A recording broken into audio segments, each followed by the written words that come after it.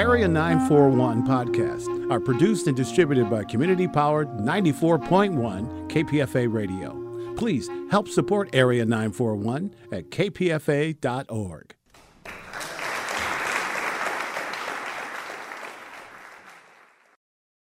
I'm C.S. Song, KPFA's Associate Theater Critic, and my guests in studio are Sharon Omi and Yurie Collins, actors who play a mother and daughter living in a Japanese coastal town in The Great Wave, a play by Frances Turnley, now at Berkeley Rep. It's directed by Mark Wing Davey. Welcome to you both. Thank you. Thank you. Sharon Omi, what is this play about? Okay, I can speak from my character's perspective. I think it's about great, hard political things happening, countries keeping secrets, and the impact that that has on an individual family, on a mother and her daughters. The play does begin specifically with family, right? So there's a mother and two daughters and a visiting boy, a neighborhood boy, and it's a stormy night. And maybe, Yurie, you could take it up at that point? Sure. Well, the first scene itself is kind of like a storm. I mean, there's an actual storm going on outside, but the way the story kicks off, the inciting incident of my sister Hanako, my character's sister Hanako, running away, everything leading up to that moment is kind of like a storm. There's a lot of, sibling drama. We argue. Sharon's character, our mother, is upset at Hanako for not doing well in school. So there's this family argument. And there's also a lot of teenage heat with when Tetsuo comes over. My character Reiko obviously likes him and wants something there. Hanako gets in the way. There's all this teenage hormone tension. So there's a lot of heat in the first few minutes, and then it just kind of explodes into this storm sequence. And I agree with Sharon about what this play is about. It's essentially about family and family bond in the backdrop of this political thriller. I think also the play is about the history and the past that is inevitably standing behind us at all times. All these different characters, they're dedicating their lives to something, each and every one of them. But I feel like that decision is sort of not only under your personal control, but is affected by things that's happened before you were even born and what your ancestors went through. Yeah, would you agree, there's kind of an epic quality to this play, the intersection of personal and political, the very intimate and yet the very grand, the geopolitical, the global. Absolutely. And I think that's what's really interesting about it, is that you watch these people that are kind of grappling with things that are so beyond what their knowledge, what their political knowledge is, even their geographic knowledge is. They come from this tiny sea-coastal town, and all of a sudden they're involved in something that involves Japanese politics, Korean politics. It's international. Yeah, the scale of it is very frustrating in a way because I'm going to mention a big plot point here, but I think it's okay. Hanako, it turns out, is in North Korea. She was taken there, and these are all based on true stories, of course. And the proximity from North Korea to Japan it's so small. It's very close to each other. And the fact that she's unreachable when in fact she's just a couple hours away, I feel like solidifies how powerless these people, this family, must have felt. And I understand that, Yurie, you were born and you grew up in Japan, Wakayama, Japan. How much did you draw on your understanding of life and family life in Japan in preparing for and adjusting to this role in this play? I think Japan is a very loyal culture, and there's a lot of importance in family, especially once the child grows up. It's very much in the culture that now the child will take care of the parents. A lot of Japanese families live together for a very long time. I have friends who are, my age in my hometown who still live with their parents, not in like a shameful way or like oh, this is just temporary kind of way, but in just that's how things are. So I definitely thought about this idea of family and dedication and like commitment to each other. And considering the fact that in the play, my mother, Sharon's character, is a single mother, in this working class background. And my character, Reiko, was supposed to be like the first one who goes to university, as Sharon's character points out. And I think there's a sense of this responsibility and dedication for the family in order to like make the family name proud. And Sharon, Omi, what can you share about your relationship, your mother-daughter relationship with the character that Yurie portrays on stage? The dynamics, what were you thinking about as you were trying to carry out what you thought Frances Turnley intended with this relationship? I'm Japanese American, so I'm like really kind of far removed from actual Japan, but I do feel like one of the things that has come down, just probably through our DNA is this sense of endurance and of strength and of family. And I guess one of the things that I feel so strongly in my relationship with Reiko is that Frances doesn't write a lot of scenes for us necessarily, but there's such a strong bond. And the tragedy that happens to the family is so immense and so deeply felt by both of us. But what I find really fascinating is that we never talk about it. And that, to me, feels so Japanese. And I love that. But I also feel like part of the mother's political process, she basically goes from being this waitress in a small town who's probably never, ever left to really taking on the political responsibility for finding and helping these people that have been kidnapped. And I really think that she does that as much for Reiko, her daughter, as she does for herself, that there's just a sense of wanting, of knowing that that's the way to help her daughter and herself through this situation, is to make it a bigger picture than just the fact that we're trying to find our other daughter, Hanako. Sharon Omi and Yurie Collins join me in studio. They are actors who play a Japanese mother and daughter in The Great Wave. It's a play by Frances Turnley, now at Berkeley Repertory Theater in its North American premiere. The play is directed by Mark Wing Davey, and as my guests have indicated, it begins with the family, the mother and two daughters in their coastal town in Japan, but then one of the daughters disappears, and it is later revealed early on in the play that she's being held in North Korea, that she's been taken across the water to North Korea. Yurie, so there, as you've mentioned, one of you has mentioned, there's a lot here about Japanese history, about North Korean history, about the relationship between those two countries, and it's quite fraught. How much, Yurie, did you know about the geopolitics of this region before you encountered this script, The Great Wave?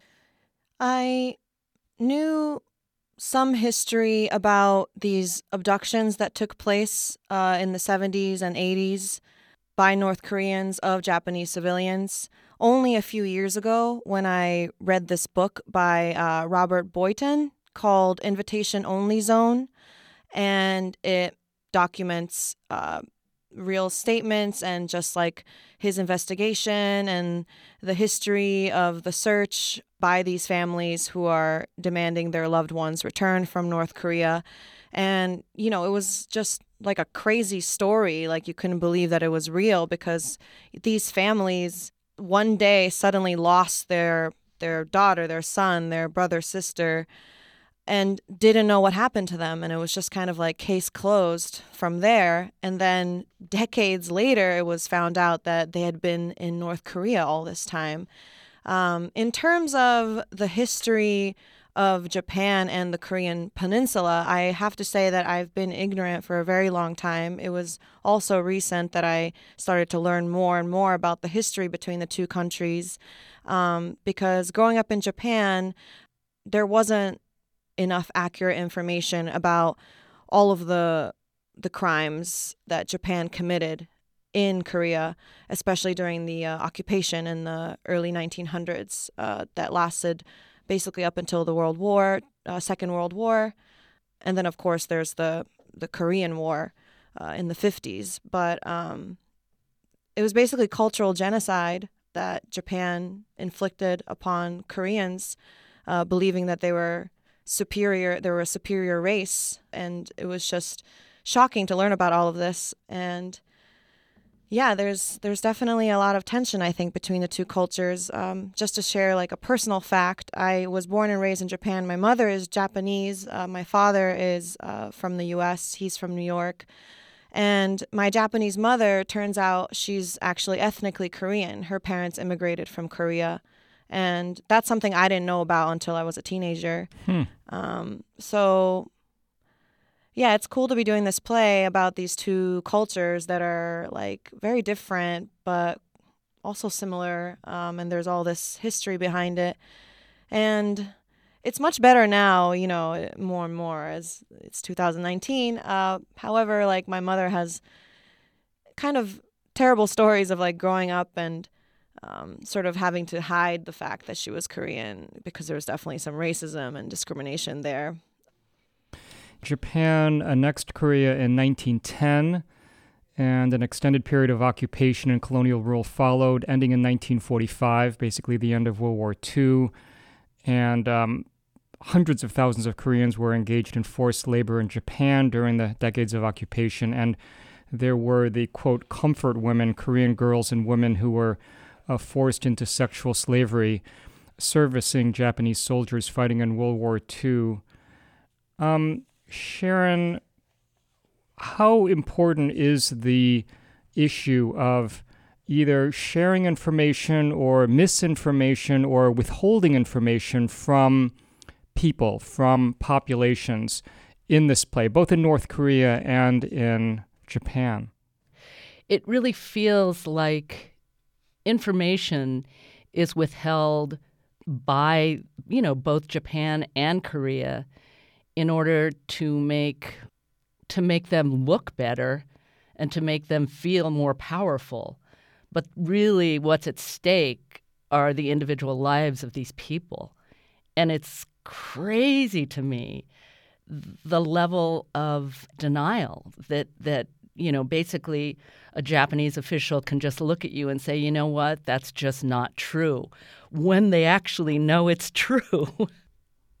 Yeah, it's and this play is about, in large part, about a kind of activism, right? The activism of you and your very, I guess obsession might be a way to describe Yurie's character's feeling toward finding out what happened to her sister, Hanako.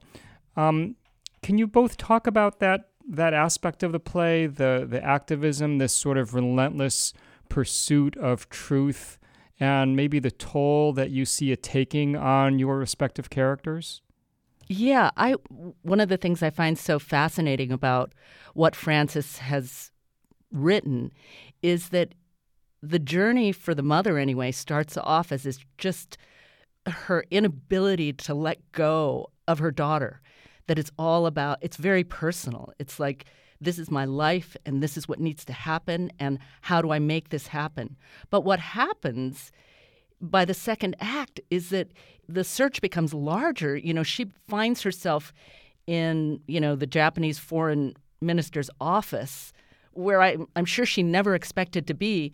And all of a sudden, her search becomes less personal and more about all of the people that she's representing. And I love that happens that she all of a sudden goes, wait a minute, it's not just my daughter. It's these 14 other people that have lost their children. And so there's this active politicization of this woman. And then the other scene that really strikes me is right after that, then she comes in contact with the Korean spy who supposedly worked with her daughter. And that, to me, is a fascinating thing, too, because as the mother, you're looking at this woman who has blown up a plane, who has killed hundreds of people, and yet you're also realizing that this girl may have been the one human friendship or contact with your daughter. And then all of a sudden, then it becomes about what has my daughter had to do in order to survive? And so all of a sudden her world is just growing in these, radical ways, from personal to political. And I love the way that the playwright has done that. And Yurie, what are your thoughts about this theme of activism? Because I know from your bio that you engage in activism in real life, that you consider activism to be an important part of who you are and what you do. So what was that like, acting in a play where you are an activist, you are seeking truth and a kind of justice, and yet you have this background of being a part of movements that are pushing for that in real life? Sure. I just, it was so great to just hear Sharon describe this perspective of her character, going from personal to political, because although Reiko in the play is sort of like spearheading this, movement of like the association of the families, I really think it's Sharon that's secretly leading the way. In terms of activism, I think acting and activism kind of go hand in hand for me. My acting teacher taught us that we, as artists, should hold a mirror up to society, mirror up to nature. And I think a huge part of activism is telling the truth. Government, corporations cover up a lot of important things that people have the right to know about. And I mean, the whole play is about my character trying to reveal this truth and seeking a just outcome, because what's happening is so unjust. So when I sent in my audition tape, I had to sort of rush to get it in because I was participating in this big climate action the same weekend, and I knew I was going to be MIA for like a couple of days. So I had to get my tape in sort of in a rush. Like, I would have wanted more time, but I kind of had no choice. I was very deeply involved in this action. And I was kind of like, oh man, I wish I had more time, but I got the part. So I don't know. I guess I feel like maybe the energy of the activism, read in Reiko, and, I'm glad. I love that my acting daughter, when she's not on stage with me, is doing her community service work. Sure, yeah. I mean, because she was arrested. How many hours of service did you have to put in? Just a day's worth of community service, sort of spread out while I've been here in the Bay Area. But I was very lucky. I had a lawyer in New York who was able to arrange that for me so that I could be out here and do this play and also complete my required community service hours. What were you arrested for? I climbed the New York Times building with two other people while there was a massive die-in on the street in front of us. So this was 8th Avenue and 42nd, 43rd, something like that, in Manhattan. A total of 70 people were arrested, but only myself and two others were sort of handled separately for higher charges because we had climbed the Times building. But we were calling attention to the New York Times for not adequately reporting the climate emergency and for having dirty ties with fossil fuels. It was a big sort of tell the truth, hashtag tell the truth, hashtag Earth to Media campaign that this group, Extinction Rebellion, has been doing in New York. But it's a global movement starting in the UK. Now, Francis Turnley could have had a lot of didacticism in this play. He could have had characters lay out the history, the tension, the comfort woman, and yet, I mean, while he alludes to it, he doesn't like hammer you over the head with it. The story remains on a kind of personal level, personal interacting with and intersecting with political, but you don't get that kind of extended dissertation on the historical background. How do you both feel about that? I'm blown away by the way Francis writes character. I don't know if you know his history, but he's a sheep farmer. And that's what he does. And I thought, gosh, how does he come up? Because he doesn't just come up with the Japanese side. He comes up with the Korean officials. He comes up with the Korean spy. And he makes them all really human and gives them really specific characteristics that feel just that you could live in them. And I have a lot of admiration for his work. I agree. I think the humanity in this play is so beautiful and heartbreaking every single time. I also love that in this play, there's not a clear good guy and bad guy, even though it's North Korea that's doing these abductions, because of this humanity that he's bringing to every single character. I feel like you are able to sympathize with everybody, because these North Korean spies and soldiers who are following orders and committing, what immediately seems like an awful crime, which it is. But once you get to know them and understand where they're coming from and the kind of pressure they're under, and then, of course, the history of the two cultures, all of that just makes you go, oh, my God, like, who am I to judge, kind of? Like, you can't. I also kind of want to make sure we just mention the scene, the design. So the scenic designer is Chika Shimizu. It's all very, very impressive and kind of epic in its own way. I mean, what were your impressions when you first saw the sets? I have to say, I feel like she totally encapsulates what has happened dramaturgically in the play, is that she's created this incredibly large, immense seawall that you just look at it and people look so little next to it. And that just feels like a motif of the play of, what the political power is and what these tiny people are trying to do.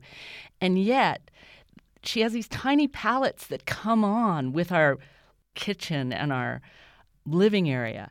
And on the wall, she's posted things, I love this, of like Reiko's chores, Hanako's chores. What does Etsuko do? So, and like newspaper articles of events, recreational events that we were all going to go to as a family. And just like little tiny things that are so full of expression. Yeah, the wall is, the texture of it, the feeling it gives you is like very kind of cold and industrial to me, but at the same time has this like sort of infiniteness to it, like it can fit anywhere because it flies in and out over the course of the play as the backdrop of all these different scenes. But however, it always works. And yes, the set was really exciting to encounter because every single detail was really cool. Even like the pencils that Reiko uses in the beginning when she's doing her homework are like Japanese pencils. And I was really surprised by all of that. I thought it was very cool.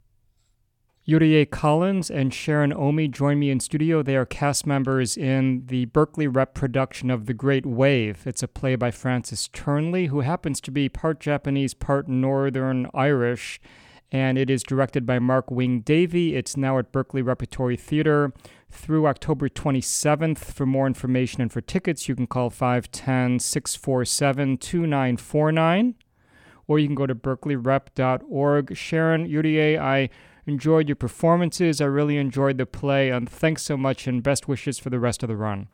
Thank you. Thank you for having us. And I'm C.S. Song on Bay Area Theater for KPFA.